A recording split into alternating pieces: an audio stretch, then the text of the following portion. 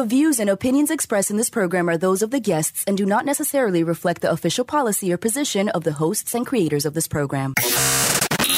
This is the Pet Buzz. This is the Pet Buzz. Freshly collected with news, celebrity pet gossip, and the latest pet trends. The Pet Buzz gives you the latest 411 on everything pet-related. Everything pet-related. Hosted by Petrendologist Charlotte Reed and Dr. Michael Fleck. And here's the Dynamic Pet Duo.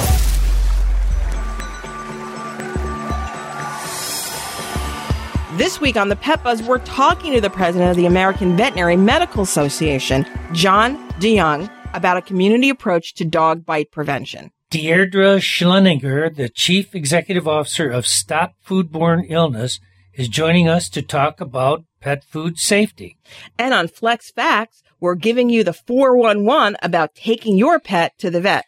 Edward Dubovi, the director of the virology section of the Animal Health Diagnostic Center at Cornell University, speaks about a new strain of distemper that affects pets and their peoples. Good morning. I'm Petrendologist Charlotte Reed. And I'm veterinarian Dr. Michael Fleck. You are listening to the Pet Buzz, the ultimate in pet talk radio, where we want to help you take better care of your pets. We welcome our listeners who tune in each week from around the world. So, Dr. Fleck, let's kick off the show with celebrity pet news.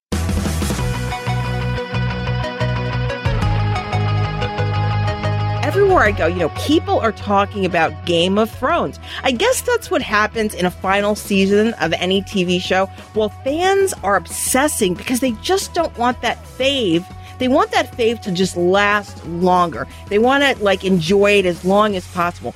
Anyway, I found this little piece on People Pets Online, and I thought y'all would really like it. So People Pets thought some animal-loving Thrones fanatics might wonder what the show would look like if the entire cast was made up of dogs. So, okay, here we go. So just like a Burmese mountain dog, Jon Snow can handle the cold and has a loyal heart.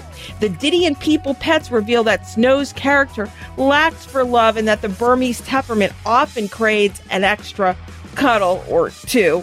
I don't know if that's a good guess or not. What do you guys think? Tell me on my social media channels. Okay, next up, Jaime Lannister.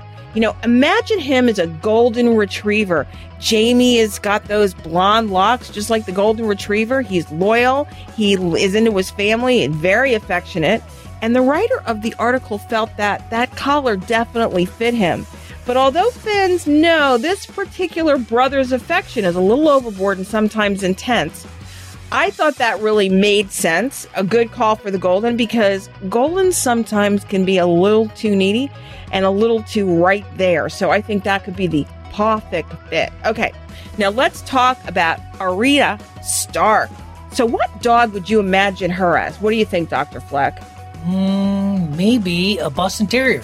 That's a good call, because that's what the writer of the article wrote. She said that Arya is wide-eyed, quirky, and constantly being underestimated. Arya is a tiny tomboy with a unique personality, and that's the role of a Boston Terrier. I'm really not convinced. I'm thinking she's more of a Tibetan Terrier, loyal, independent, active, curious, and not always obedient. So what are you thinking? What are you thinking about Tyrion Lancaster or Daenerys Targaryen? What breeds of dog would they represent? Find out more by visiting our social media channels on the Pet Buzz. I can't wait to hear what you think. Okay, this next story, you're going to love, Dr. Fleck, because April is Earth Month. Recycling is not always what I think of when I think of dogs, but I changed my mind when I read about Chipper. Now, Chipper is an 8-year-old dog who is obsessed with plastic, and his pet parent turned that activity into a positive mission. She wants the two of them to help clean up the environment by picking up garbage wherever they go near their Arizona home. So Katie Pollock, that's his owner, she realized that her pup had a passion for disposable water bottles soon after she adopted him in 2011. Isn't that kind of cool? She turned his obsession into something really positive. So she said that she encouraged and rewarded his behavior. So everywhere they go, they collect bags and beer cans and plastic bottles and discarded pieces of clothing. And whatever she can find, or really whatever people leave behind. And she always comes prepared with bags to collect waste and has been shocked at how much garbage the two can pick up. So when people seem chipper in action, they get really excited, kind of like, she says, a positific level of commitment to the environment. I kind of like that positific level of commitment to the environment. What do you think? I think it all sounds good to me. I think it sounds good too. So what do you got? Here's what I got. All right, pet lovers out there, did you see the Beverly Hills Dog Show on Easter Sunday? I did. We did together. Yeah, we absolutely did. Bono, the Havanese, won Best in Show at the 3rd annual Beverly Hills Dog Show presented by Purina. Another dog show by Purina. And it aired on NBC, of course. The Havanese, they did a great job, by the way. They really did. I mean, it was really interesting how they did it. The Havanese, a Cuban-bred canine, beat out more than 1,500 dogs. Wow. From more than 200 breeds. That's a lot of dogs and a lot of breeds. That was at that California show, Beverly Hills. Before taking home the top spot, Bono, show named Grand Campino Gold. What? Sea What are you talking about? Stop that stupid Spanish accent. It doesn't work. Anyway, he's got a long name, but we like to call him Bono. He has AKC titles in front of his name. So it's Grand Champion Gold Champion Oestis in the Name of Love. Oh, my gosh. I know. That's a show name. Okay. Well, Harrison's name was not as fancy. He's a champion. Yeah. And he is champion right in style. Yeah, and you're a champion, and your name isn't really that complex. No, but like Morrow's is Champion Saruka. I can't even remember what Morrow's show name is. That's okay. Well, Anyway, Bono won the Best in Group for the toy group. Bono was handled by Taffy McFadden, who's an expert handler, and so is her husband. Yeah. They got a duo. That's, you know who her husband is. Yep. Bill McFadden. Yep. He's won it twice, the Westminster Dog Show. Right. With Mick, the Kerry Blue Terrier, and Flynn, the Bichon Frise. In 2018. Well, you got another story, Dr. Fleck?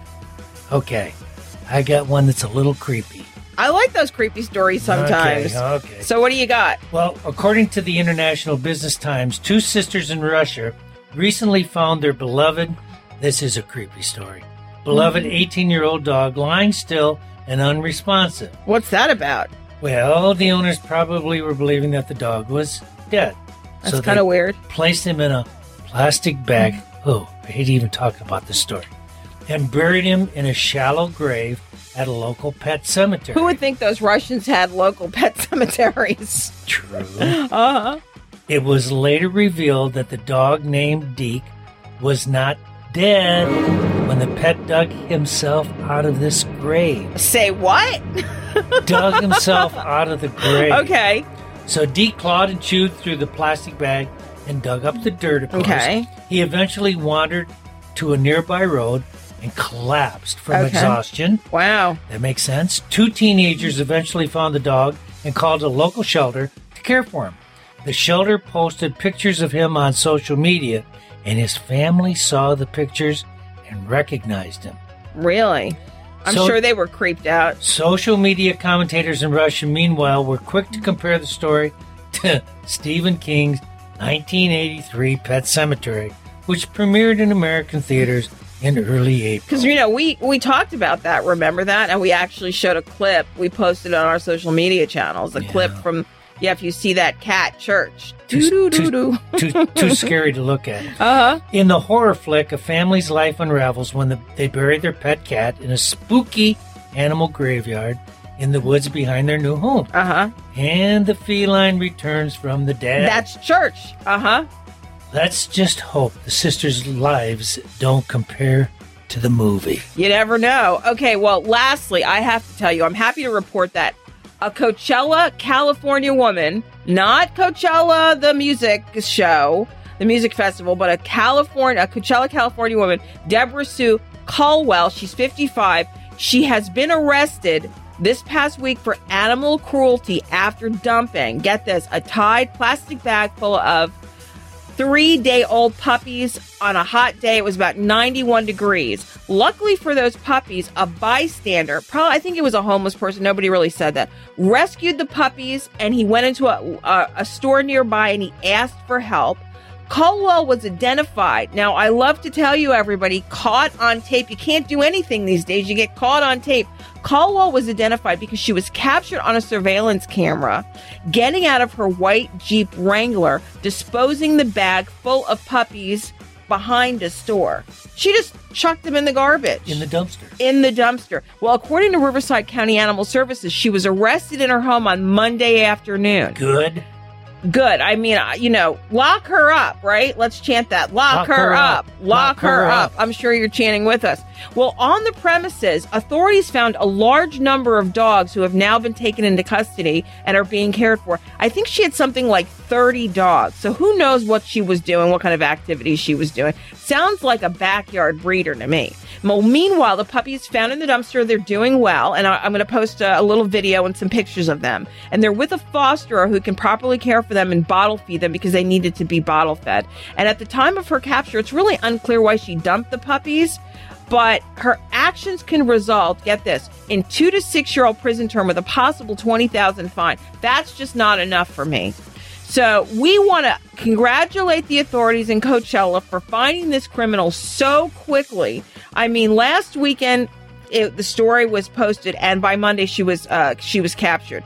Animal abuse, I think, on any level these days is no longer going to be tolerated. Wouldn't you agree, Dr. Fleck? I totally agree, and I'm very glad that it will not be.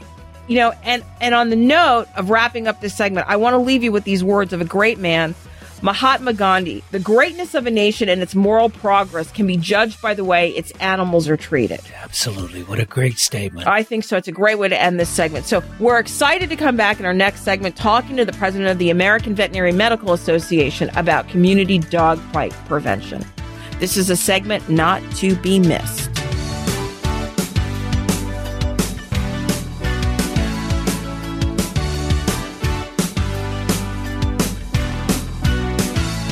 Warmer temperatures mean more time outside. You have sunscreen for yourself, but what about Fido? According to the American Animal Hospital Association and the American College of Veterinary Dermatology, pets need sunscreen too. Use EpiPet Sun Protector, the only FDA-approved pet sunscreen on short-haired, light-colored, hairless golden retrievers and other dogs susceptible to skin cancer. Contained in a sports bottle, EpiPet allows you to turn the bottle upside down, making it easier to spray your dog all over to protect your dog from the sun all day and every day. Visit epi-pet.com. Hi, I'm Brad Garrett. In 2007, the investigation of the Humane Society of the United States exposed the link between pet stores and puppy mills. Large puppy mill operations were busted in Maine, Oklahoma, Texas, and Virginia. Bottom line, puppy mills are cruel and their puppies are often sick. So do yourself a favor and go to your local shelter for your next dog. You'll get an inoculated, already fixed dog for almost nothing. So you'll not only save some money, but you'll also save a life.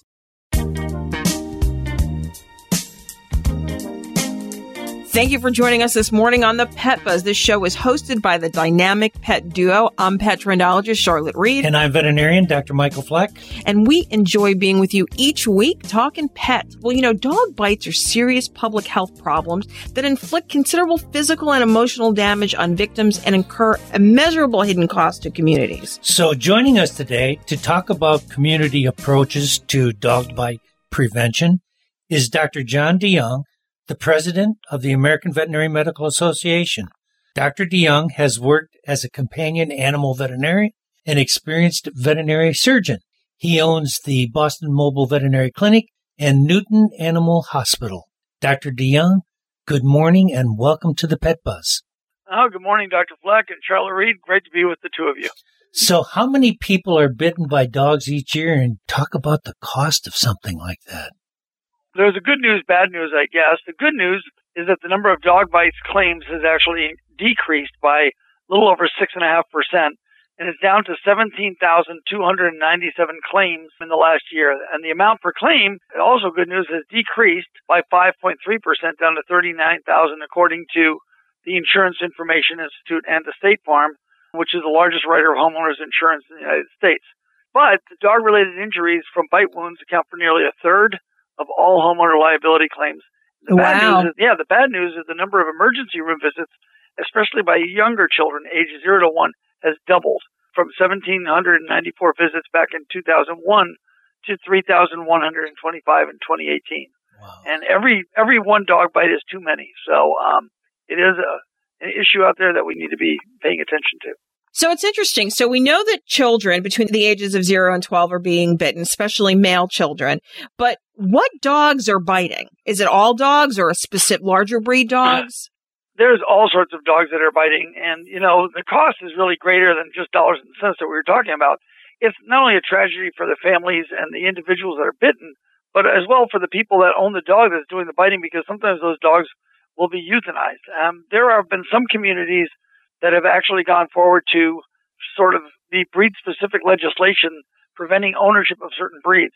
And that's not what we need to do at all. It's not trying to legislate against specific breeds. So all breeds can be known for biting. I remember many years ago, some interesting data, and we're talking 15, 20 years ago, but the number one biting breed at the time in the United States was the Cocker Spaniel. That was in the 1950s, right? Oh, I thought it was more like the 80s, but it may have been back in the 50s as well. But I see dog bites when I do see them coming from all breeds. It's a question of the dog's environment, the dog being fearful, how the dog is being approached, and a whole bunch of other components as well. So how can the community bring awareness to the issue and reduce those number of incidences? A lot of things. Well, number one, being active, supervising the dog and the child is the only way to prevent dog bites. Most people that are bitten, most children are bitten by their own dog or a dog that they know. So it's a question of making sure that the signs that a dog might be giving a person are understood. They might think of a dog's yawn as being sleepy and licking as kissing, but often they can be signs of stress on a dog. So it's a question of educating people that own dogs and children that are approaching dogs to be careful on reading the right signs that the dog might be giving you. I would also think trying to explain to people they can't anthropomorphize about their dog. Too many times people really believe that their dog is their kid or their son and not recognizing that dogs consider there's a hierarchy in the house. And too many times, especially if you have a small dog and a baby crawling around the ground, they're not in tune with that, don't you think? So well said. I couldn't have said it better myself. You're right. People anthropomorphize animals all the time. They think of dogs as their children because the human-animal bond has grown in significance dramatically over the last 10, 20 years. And animals really are seen as part of the family. But it's important to know that when a baby is crawling around on the floor, or they start to grab a dog or a cat's tail or what have you, and they're not supervised properly by their parents, that's when accidents can happen.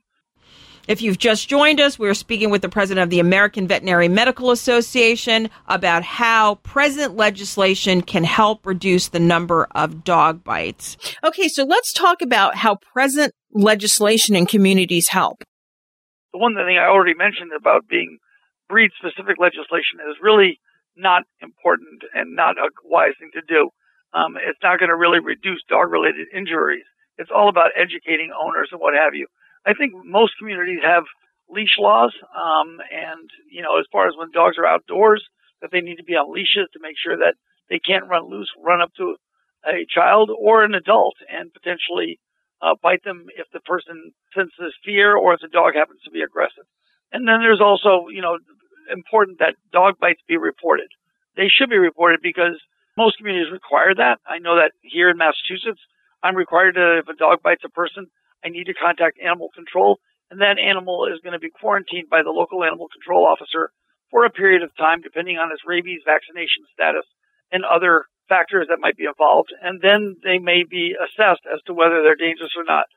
And I'm always sympathetic to people whose dogs bite because it's traumatic, especially once the police report gets filed. I mean, you don't, like you said, that the animal-human bond's increased, and that's really important. But you have to know who those known biters are in the community. Because I've been bitten by a dog. My dog got bitten a while ago in a New York City park, and then I was bitten in the dog park. And I have to tell you, that person, they tried to hide. They were afraid I was going to sue them. And I'm around dogs all day, so that wasn't my modus operandi. But I did have to go make sure that the dog was up to date on shots and had his vaccination so that my health nor my dog would be, in question.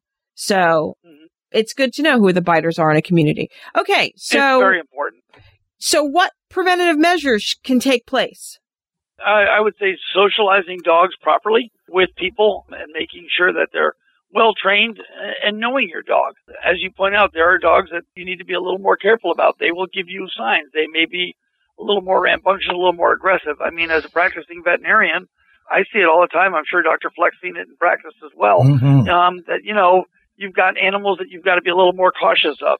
And you've got to make sure that the owners don't sort of take a look at it and say, oh, that's just my dog being silly or something like that. No, it needs to be taken seriously. And so it's important to socialize the dog properly. There's all sorts of great training. There are some dogs that are just naturally more aggressive or a little more fearful. And you've got to make sure that you work with your veterinarian so the veterinarian can make a good assessment of what the dog needs to make sure that the dog is safe and that people around the dog are safe as well. So I'm going to ask you a leading question.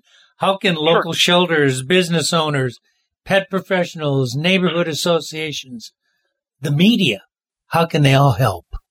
Again, socializing can be the difference between bonding properly and dogs potentially being returned, and understanding the dog's communication signals and body language. So training yourself, even sometimes before you get a dog or when you get a dog, to know what things to look for. And that will protect the dog, the owners, and the community as well. I think it's really interesting because this time of the year, as the weather gets warm, we're spending more time outside. So, a nice PSA on a new local news station, or even, any business owner who has a bowl, maybe want to talk about or pass out any, administrative or any, policy stuff that's going on. I mean, it's really interesting that we're talking about this because, as you probably know, Purina has this big push to make communities better pet cities. You've heard about that, right? Yeah. And it's the second year they went to the U.S. Conference of Mayors. But, it seems like they're only talking about the frills. They're talking about, having the pet bowls out, getting communities together. But I think these are just as important issues to talk about. Equally or more important. Right, because as we've seen an increase in dog bites and postal workers. Or, there was just a guy remember that guy in Detroit who was, the dog bit his boot? He got out of the house and he bit his boot. The neighbors were trying to help. But I mean, I think this is just important to have a better or a more friendly pet city too. It's important to have a good pet-friendly city. It's important to educate the public. And as you said, good PSAs. The show that you're doing right now is a perfect example of how to get the word out to the public, and veterinarians doing their jobs, as well as their entire veterinary staffs in their hospitals. Absolutely, Dr. Jong. Thank you so much for sharing your time with us this morning. We're going to have him back because I like him. Oh, yeah. My pleasure. Yeah. And if people want, they can go to our website, avma.org, and even avma.org/dog bites. There's education materials for all age groups, and we're happy to be a resource for the public. That was Dr. John De Jong, the president of the American Veterinary Medical Association, discussing dog bite community prevention. Up next, we're talking about pet food safety. How do you make sure your beloved animal's food is safe for consumption? Stay tuned. We'll be right back.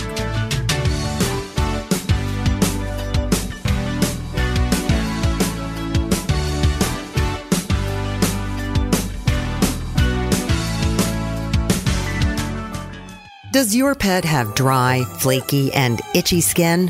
Do you find yourself visiting the veterinarian repeatedly because Fido or Fluffy has skin allergies or ear infections? EpiPet to the rescue. Developed by a veterinarian, EpiPet is a revolutionary, high-performance skin and ear care product line made with the finest natural ingredients. EpiPet, for you and your pet, means better pet health. For more information, visit epi-pet.com. You are listening to The Pet Buzz with Petrendologist Charlotte Reed and veterinarian Dr. Michael Fleck. We love to communicate with you via social media. Use the Pet Buzz social media channels on Twitter and Facebook to make a comment or ask a question. Post a picture of your pet on Instagram and tell us about his or her unique personality. You can also write to us at team@thepetbuzz.com. For more information about our show, our guests, and our buzzworthy freebies, visit us at thepetbuzz.com.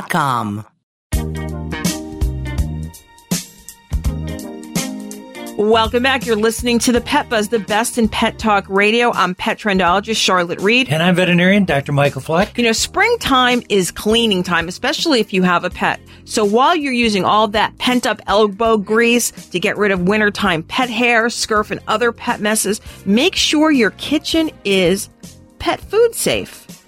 So from dirty sponges to food storage, bin handles to refrigerator, the kitchen is the one room in the house most likely to be bacteria tainted. Pet food is more easily cross-contaminated when everything in its path is covered with bacteria. So joining us today to talk about how to keep your pet and his or her food safe is Deirdre Schlungger, who has served as the Chief Executive Officer of Stop Foodborne Illness since 2010. Schlungger also has served as an advisory member of the Joint Institute of Food Safety and Nutrition and is a participating member of the Safe Food Coalition and the Make Our Food Safe Coalition. She serves as commissioner of the International Food Science Certification Commission. Deirdre, welcome back to the Pet Buzz. Thank you. Thanks for having me. So is the rumor true that we hear will you be retiring next month? I am. At the end of May, I'll be retiring. Oh, that's happy for you, but sad for us. Yeah, we're so sorry to see you go. Why is spring a good time to review food safety practices and incorporate maybe some new healthy habits into our daily routines? You know, it's always a good time for food safety practices, but it seems like in spring, a lot of people just kind of get renewed energy and want to clean out all the cabinets and all of their spaces. And so it's a good time to think about food safety while you're doing that.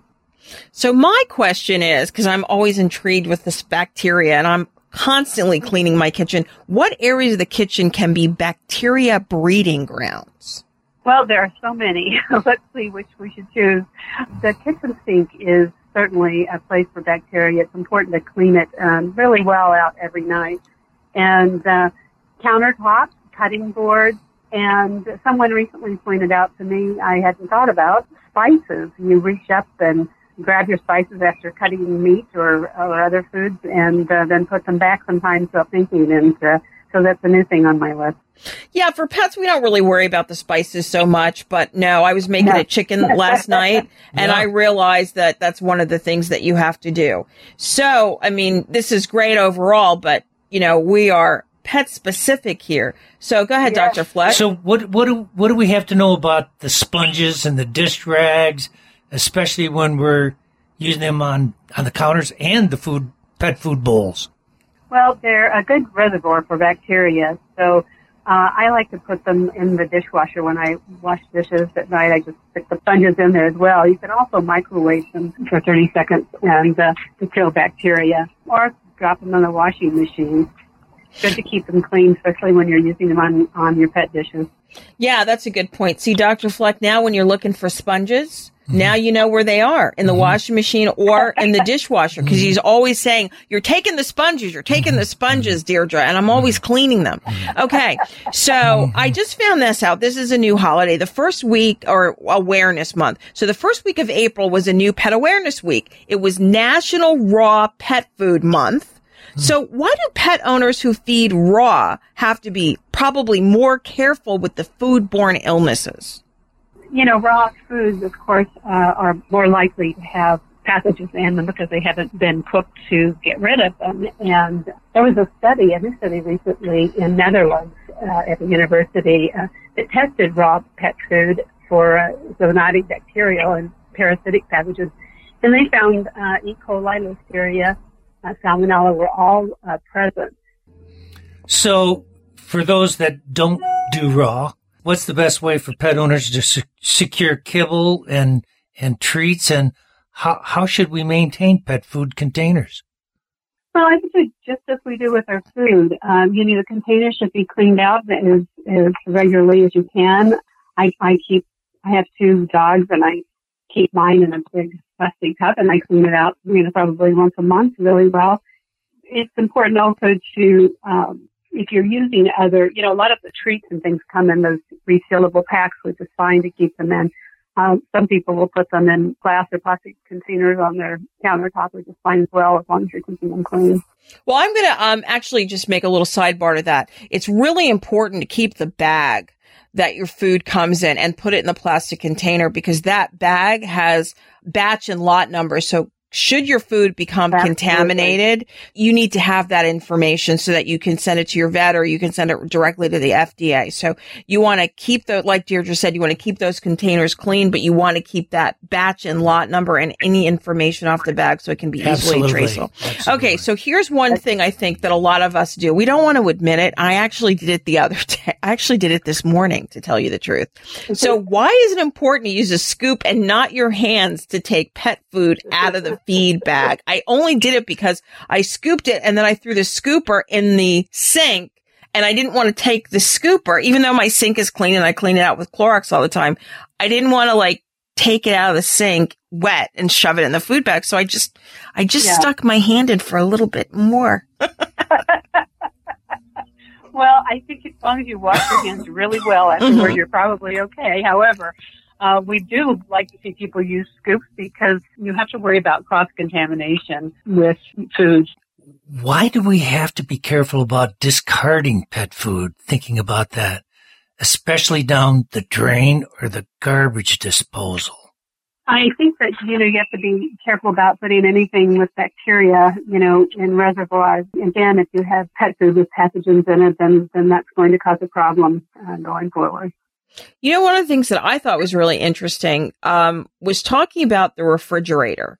So, because a lot of times, and I'm going to make this a twofold question. So a lot of times we find old pet food in the refrigerator because we've put so many new things in there. So I was curious about that. And I was also wanted to talk about the importance of putting a lid on the open cans of food. Can you talk about both of those a little bit?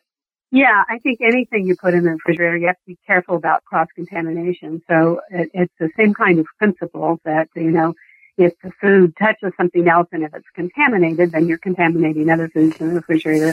It's really important to cover up the pet food. And, I know the cat cans have those special plastic tops you can put on them. But if you don't have it, use foil or plastic wrap or something to cover the food. So what do we need to know about reusable bags? Because I think that's a great question, Dr. Fleck, because the stores want you to buy them. You stick them in your car. I've got a collection of them. I do too. I recently was looking at mine. I thought, it's time to wash them. So it's wipe them out with a cloth if they're plastic, or if you can, throw them in the washing machine and wash them. Again, it's the same thing to think about with cross-contamination. Bacteria can linger, and so we want to make sure that the places that we're putting food, regardless of whether it's human food or pet food, needs to be clean. If you've just joined us, we're talking with Deirdre Schlungger about how to prevent pet food contamination. Here's my last question. So why is it important to recognize the signs or symptoms of foodborne illness in pets? And can you review them for us? You really need to watch your pets. Are they eating? Do they feel like they have a fever? Do they have diarrhea, particularly bloody diarrhea? All signs to look for in terms of, or are they throwing up?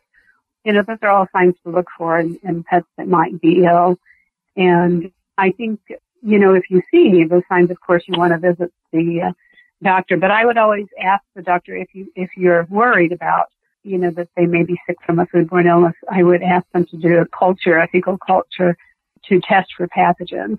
Great. Deirdre, thank you so much for being with us today. But before you go, can you give us your website? Yeah, sure. It's www.stopfoodborneillness.org. And foodborne has an E in it. So at the end.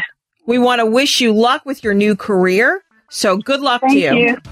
We're going to take a commercial break and be back with Fleck's Facts. Today, Dr. Fleck is talking about knowing when to take your pet to the vet.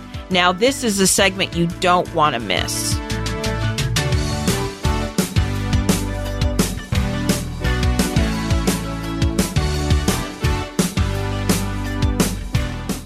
When your doctor recommended omega fatty acids as a daily supplement, he told you that they promoted better heart, brain, skin, joint, and immune system health.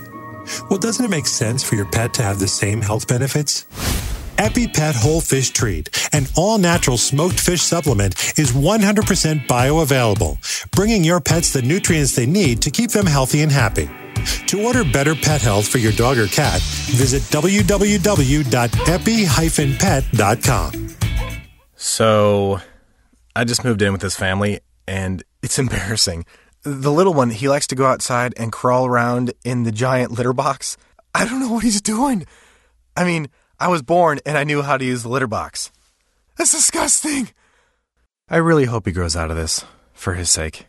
A person is the best thing to happen to a shelter pet. Be that person. Adopt.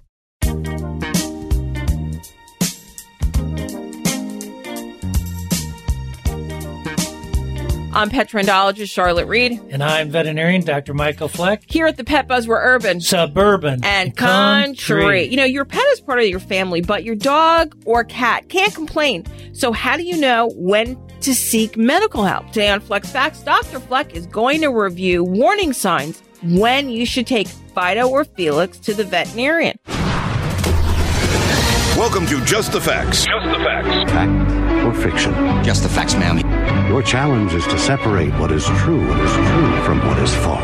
This is going to take long. You got the time. So, Dr. Fleck, I'm going to ask you, should you be worried if your animal skips a meal or two? No, probably not if it skips a meal or two. But let's take a step back. We need to talk about cats versus the canine or the dog. Okay. Because cats really hide diseases a lot more than what dogs do. Generally speaking, they're more social with us and their behavior is more recognizable. Mm-hmm. But cats can hide their illness. So as a beginning of this, I would just say that if you start noticing problems with your cat, instantly that's when you should go to the vet. Okay. With the dog, you can possibly wait depending upon what the behavior and conditions are.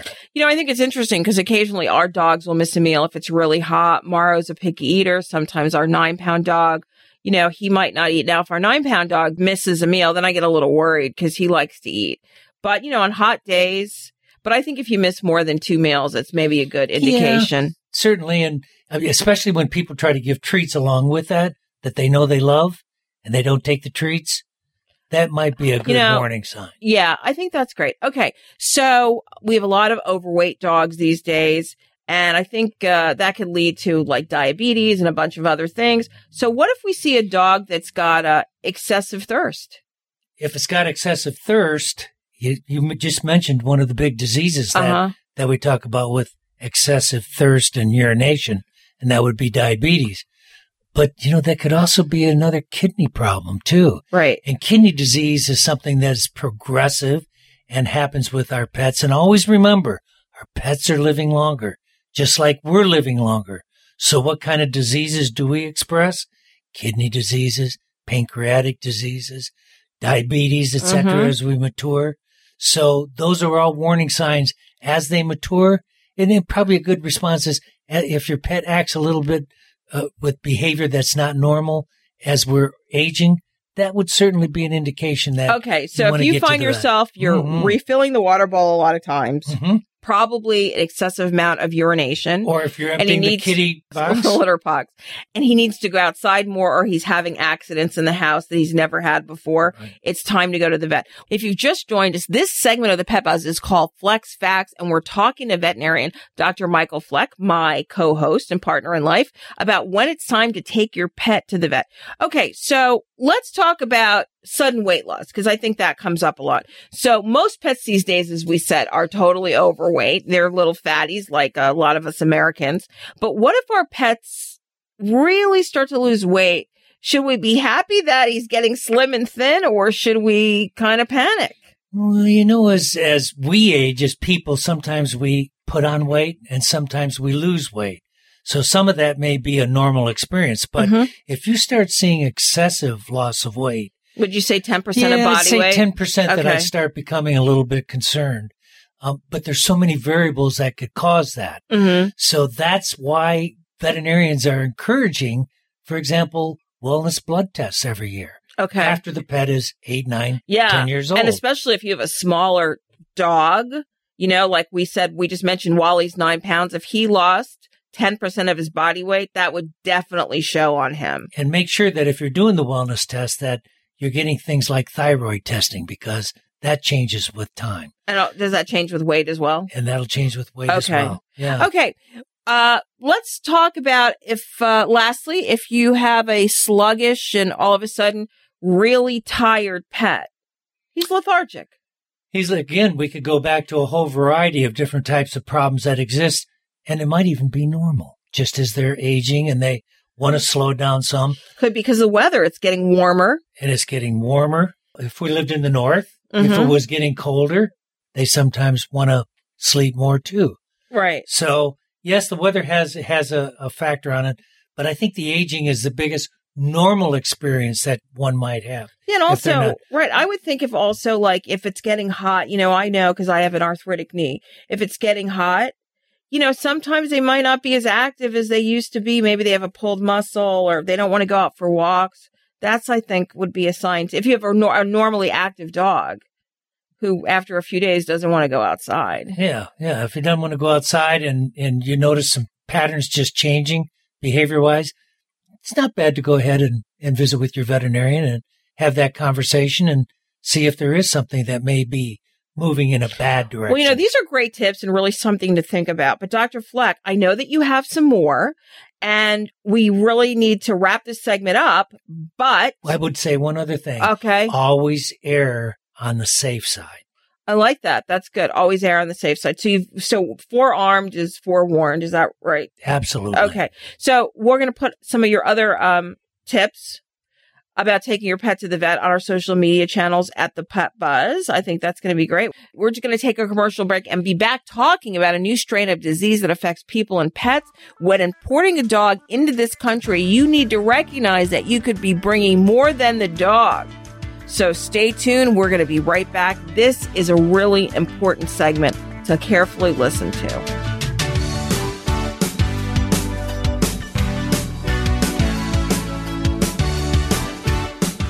Warmer temperatures mean more time outside. You have sunscreen for yourself, but what about Fido? According to the American Animal Hospital Association and the American College of Veterinary Dermatology, pets need sunscreen too. Use EpiPet Sun Protector, the only FDA-approved pet sunscreen on short-haired, light-colored, hairless golden retrievers and other dogs susceptible to skin cancer. Contained in a sports bottle, EpiPet allows you to turn the bottle upside down, making it easier to spray your dog all over to protect your dog from the sun all day and every day. Visit epi-pet.com. You are listening to The Pet Buzz with Petrendologist Charlotte Reed and veterinarian Dr. Michael Fleck. We would love to communicate with you via social media. Use the Pet Buzz social media channels on Twitter and Facebook to make a comment or ask a question. Post a picture of your pet on Instagram and tell us about his or her unique personality. You can also write to us at team@thepetbuzz.com. For more information about our show, our guests, and buzzworthy freebies, visit us at thepetbuzz.com.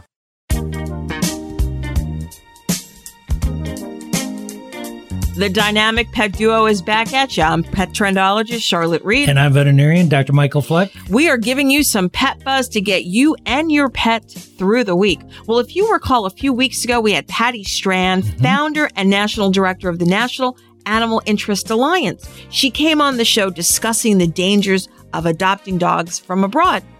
And now we've just read in the news that we have a dog that carried a new strain of a disease to the United States. So joining us today to talk about a dog that carried a new strain of distemper is Dr. Edward Dubovi, the director of virology section at the Animal Health Diagnostic Center at Cornell University.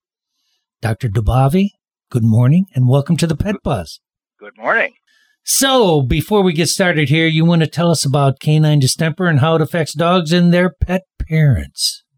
Well, canine distemper has been known for probably 400, 500 years affecting dogs, and it's one of the more deadly viruses that we have with dogs. It mainly starts out in young animals as a probably upper respiratory infection. Sneezing, you may have some runny eyes. Young dogs may also show some diarrhea associated with it. And that's sort of the first phase of the disease. If the animals survive that, and some don't, it depends on age and breed and strain of virus, a secondary problem might occur, and that is the virus may spread then to the central nervous system of the animal, and you end up with some neurologic diseases. Again, depending on the severity, the dog after this may have to be put down because the neurologic problems are so severe. So it is not a virus that it should be taken lightly. Wow. So I'm just curious, Dr. Dubovi, how did a dog enter the U.S. carrying a new strain of distemper? And what happened to that dog? Well, just to clarify something, this particular dog actually came into Canada. So the original report we sent out was North America, but that doesn't really, that's really not important. Both countries have this sort of the same relatively lax requirements on importation. How the dog got here, we're not quite sure because we could not trace back the origin of this particular animal. There was a confidentiality issue with the veterinarian, and we didn't get back to that. But there are, in the most recent estimate I saw from the Humane Society, well over 200,000 dogs come into the United States through this pet traffic out there. You can go online right now and order a dog from Thailand and probably have it here in the U.S. in a couple of weeks. So that's one way. Those are private sort of contacts overseas in which dogs are shipped in. There's commercial programs where dogs are brought in. They're under more tight scrutiny with vaccinations and health certificates. There are pet rescue groups out there who are rescuing dogs from particularly Asia in the meat markets. And so there are multiple ways these animals are coming into the United States and Canada. And it's relatively uncontrolled in that we really don't know how many or where they go once they get here. So is it possible that this infected dog arrived with other dogs that could be carriers of the disease? And if that's the case, how would it be spread? Well, it is possible. And one of the issues we have is that dogs come in, depending on the volume of them, they come in as cargo within the airplanes that they're flying into. So a dog that may be a personal pet may be in the hold of an airplane coming in if they don't have room for it in the passenger section, in with other dogs that are coming in is either commercial or through the rescue system. And so there could be easily transmission of an infectious disease as these dogs are brought from their origin into the country. So this particular virus, canine distemper, is easily spread through aerosols, dogs sneezing, coughing, through fomites. One dog licks another or licks a particular surface. So it's in the same group as the human measles virus, and human measles virus is the most contagious virus we know of, and canine distemper is in that actually same family, and the spread and ease of spread is virtually the same. So vaccinations definitely are important. If you've just joined us, we're talking with Cornell's Dr. Dubovi about if current vaccination can protect us from new strains of the disease. So, Doc, does the current distemper vaccination that we offer protect against this new strain? To the best of our estimate, it probably does. There are multiple vaccines for canine distemper throughout the world, and there are multiple strains of virus in some of those vaccines. What I'm not aware of is whether the U.S. variety of vaccines are used in Asia to protect against the Asia 1 strain. But we know that there are multiple changes of the virus here within the U.S. itself. And as far as we know, a properly immunized, and the watchword here is immunized, not vaccinated. Vaccinated is one part of the immunization. Properly immunized dogs currently in the United States are not dying of canine distemper, and we don't have any reason to believe at this point in time that this is going to be a breakthrough, but we have to monitor for that. So who else can be affected by this Asian 1 strain?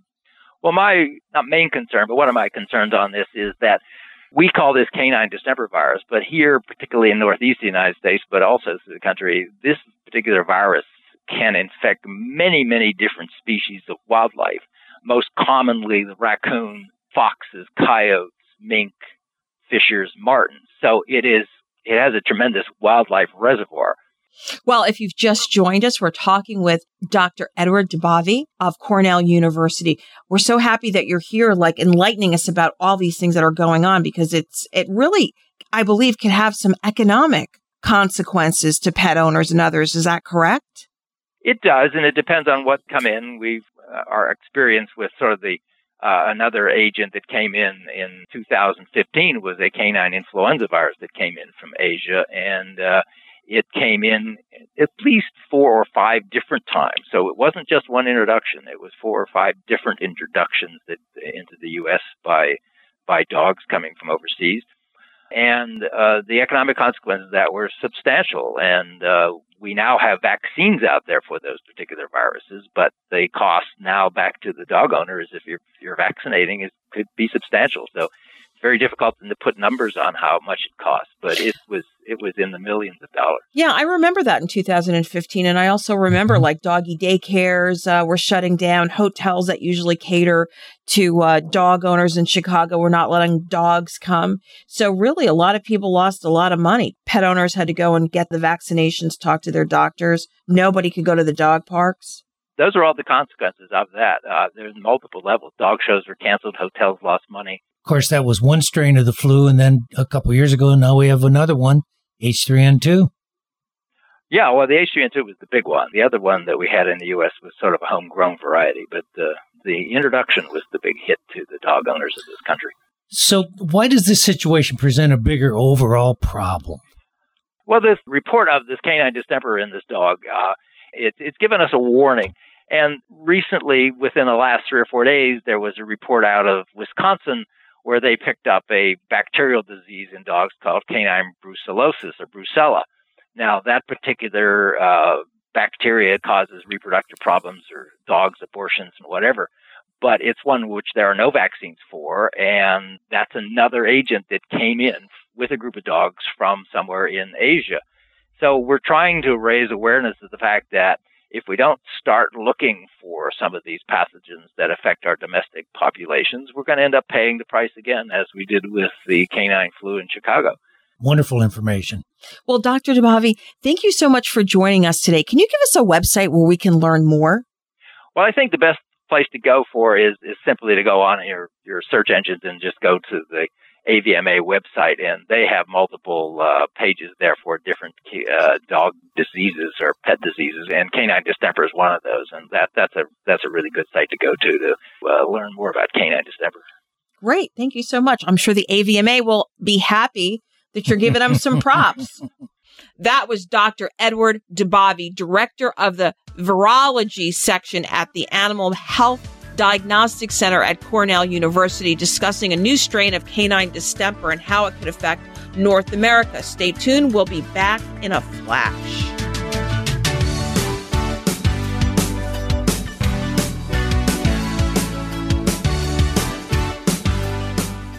Does your pet have dry, flaky, and itchy skin? Do you find yourself visiting the veterinarian repeatedly because Fido or Fluffy has skin allergies or ear infections? EpiPet to the rescue.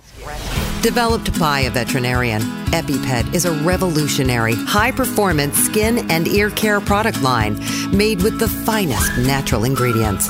EpiPet, for you and your pet, means better pet health. For more information, visit epi-pet.com. Sure, I'm a little rough and tough. Somebody's got me. I like the outdoors, camping, boating, riding in your truck with my head out the window. Yeah, I'll poop outside. Doesn't everyone? A person is the best thing to happen to a shelter pet. Be that person. Adopt. Well, we're back, and you're listening to the Pet Buzz with Petrendologist Charlotte Reed. And veterinarian Dr. Michael Fleck. That's the bell, signifying it's time to wrap up the show. Already. I know, but before we go, we want to give you a preview for next week's show. Next week, we're talking about the Kentucky Derby. That's Kentucky Derby 145, the longest continuously held sporting event in the United States.